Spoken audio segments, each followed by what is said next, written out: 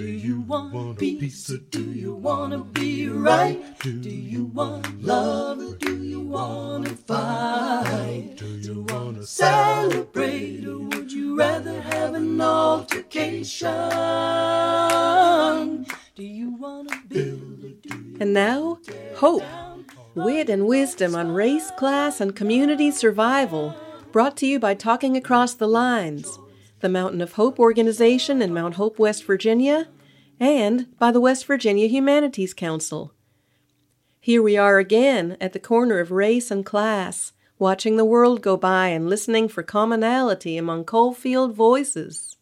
Remember Bernice Clayton? She's the Mount Hope mother in our first episode who testified that her children eagerly played with others in the neighborhood, irrespective of the color of their skin. In her own childhood of the 1930s, she took inspiration from the independent spirit of her grandfather. I was born right here in Fayette County at a little place, Scarborough, West Virginia, and it was called Plum Orchard Road. Most people would tell you there are no black people living on Plum Orchard Road, but my grandpa, Andrew Jackson Lewis, had a farm. He was from Virginia. He settled up there in a tent in 1920. Something about the mines here in Mount Hope. They were put out of their homes, some of the miners. Mr. Lewis squatted on some land near Scarborough and pitched a tent after being evicted from a company home in 1920 while the miners were organizing the union. His eviction was one of many that led up to the March on Blair Mountain in 1921 in Logan County. So he went up there and started in a tent, then built his place. So I was born there in 1932. The doctor came on a horse, they tell me.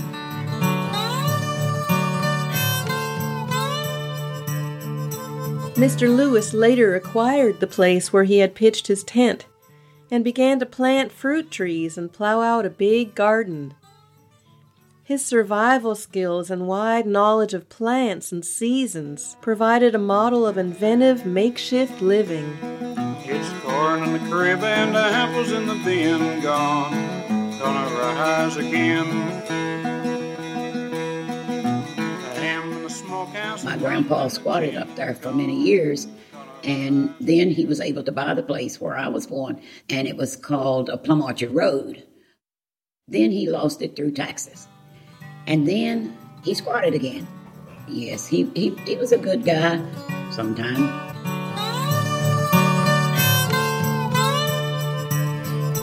But he farmed and he worked in the coal mines.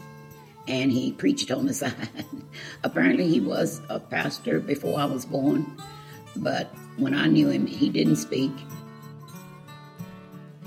Nathan Shelton from Sun grew up in a racially segregated camp where African American culture and traditions centered on communal child rearing and the willingness to share work and food among neighbors. I was raised in Sun, West Virginia, which is a coal mining camp about 3 miles outside of Mount Hope. Come from a very large family. It was 13 of us. My dad was a coal miner, which most people were back in that time. The inventive Shelton parents were challenged to feed a family of 15. His mother made her own soap out of lard and lye, and the shirts on their backs were cast-offs his father found in town. And in Sun, everybody had a garden. You'd raise the hogs and chickens. And I'd go out to the hen house if you wanted some eggs. You know what a fresh egg is.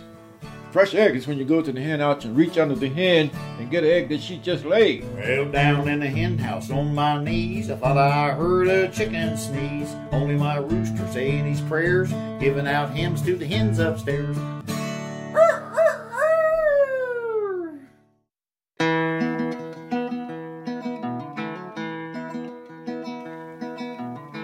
Bernice's grandfather not only grew but preserved just about everything on his hillside farm. My grandpa grew sorghum cane. He had corn, all kinds of fruits, all kinds of vegetables, and he harvested those. He would make a hole in the ground and put straw, and he would take a whole head of cabbage, pull it up by the root, and put it in there, rutabagas, potatoes, all of that, and cover them up. And then in the winter, he'd go out and get them, and the cabbages were just like fresh. With the sorghum he grew, he made syrup, molasses. When I was a little girl, he made that. He had to borrow a neighbor's donkey, and they put up the big pan, and they would put the cane in there and turn the donkey around, squeeze the juice out, and then you stirred it and you took the foam off, and it was sort of green. As it cooked, it turned, black strap, and then he put it in jars and sold it. One time he was a bootlegger, he told me. He made moonshine. He said he'd serve it to the revenuers when they came up, and then they'd take him to jail, and he would cook at Fayetteville, at the jail, and in the morning after he fixed the breakfast and got ready for the lunch, he'd walk through the woods up on the hill, home, go back at night. That was the story that was told to me. He was not a real educated man, but he was knowledgeable, and he grew everything on that farm. My kids don't even know what a gooseberry is. But my grandma made gooseberry pies. I wouldn't like to see one, maybe eat one, but I ate so many as a child. Same thing with the molasses. She made gingerbread. We put it on biscuits. Oh, we had it, and I loved it. I wouldn't give you a nickel for some now. I ate so much of it, it was too much for me. My mother used to make soap out of pork grease and put lye. I don't know what else went in that, but it stunk like crazy. But she'd make soap. The Shelton family chores were a litany of sweat and toil. Just surviving. You had to cut wood and carry coal. And in sun, water. To carry water. We had no running water. You always had chores. There was always something to do. So you learn how to work. You had to learn how to do physical work. We were poor. My dad would come home with a box of clothes that somebody had given him and we'd all be going through the box, see what we could wear. The only thing we'd get new was a pair of new shoes at the beginning of the school year. And that's it. He worked on his farm, and then he went to work in the mines. These apple trees on the mountainside gonna rise again. Planted the seeds just before he died, gonna rise again. I guess he knew that he'd never see the red fruit hanging from the tree, but he planted the seeds for his children and me, gonna rise again. My grandpa died when he was 100 years old, and that year he died, he planted tomatoes, just tomatoes. And, of course, we harvested some. He had told us years ago, wrap them in some newspaper, put them in a dark place, and they will ripen.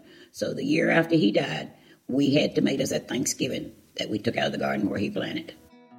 We had good things to say and laugh about and to talk about him. I remember the year that my granddaddy died, gonna rise again.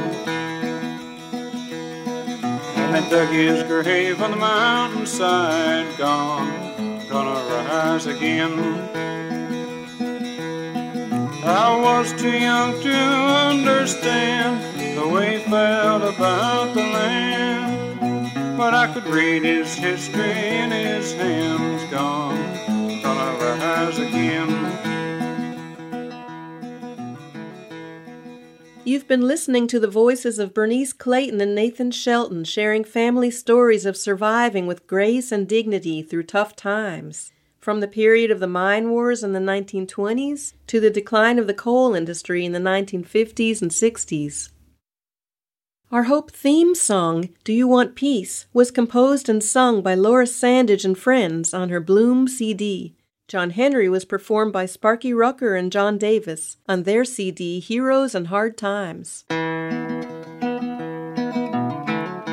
Gone Gonna Rise Again was written and performed by Cy Kahn, and Leonard and Jim Stoniger played Who Broke the Lock on the Hen House Door. This program was written and produced by Talking Across the Lines, with direction by the Mountain of Hope organization in Mount Hope, West Virginia. This project is presented with financial assistance from the West Virginia Humanities Council, a state affiliate of the National Endowment for the Humanities. Any views, findings, conclusions, or recommendations do not necessarily represent those of the West Virginia Humanities Council or the National Endowment for the Humanities. For Hope, I'm Carrie Klein. On the ridge above the farm, gonna rise again. I think of my people that have gone on, gonna rise again. Like a tree that grows in the mountain ground, the storms of life have cut them down. But the new wood springs from the roots underground, gonna rise again, gonna rise again.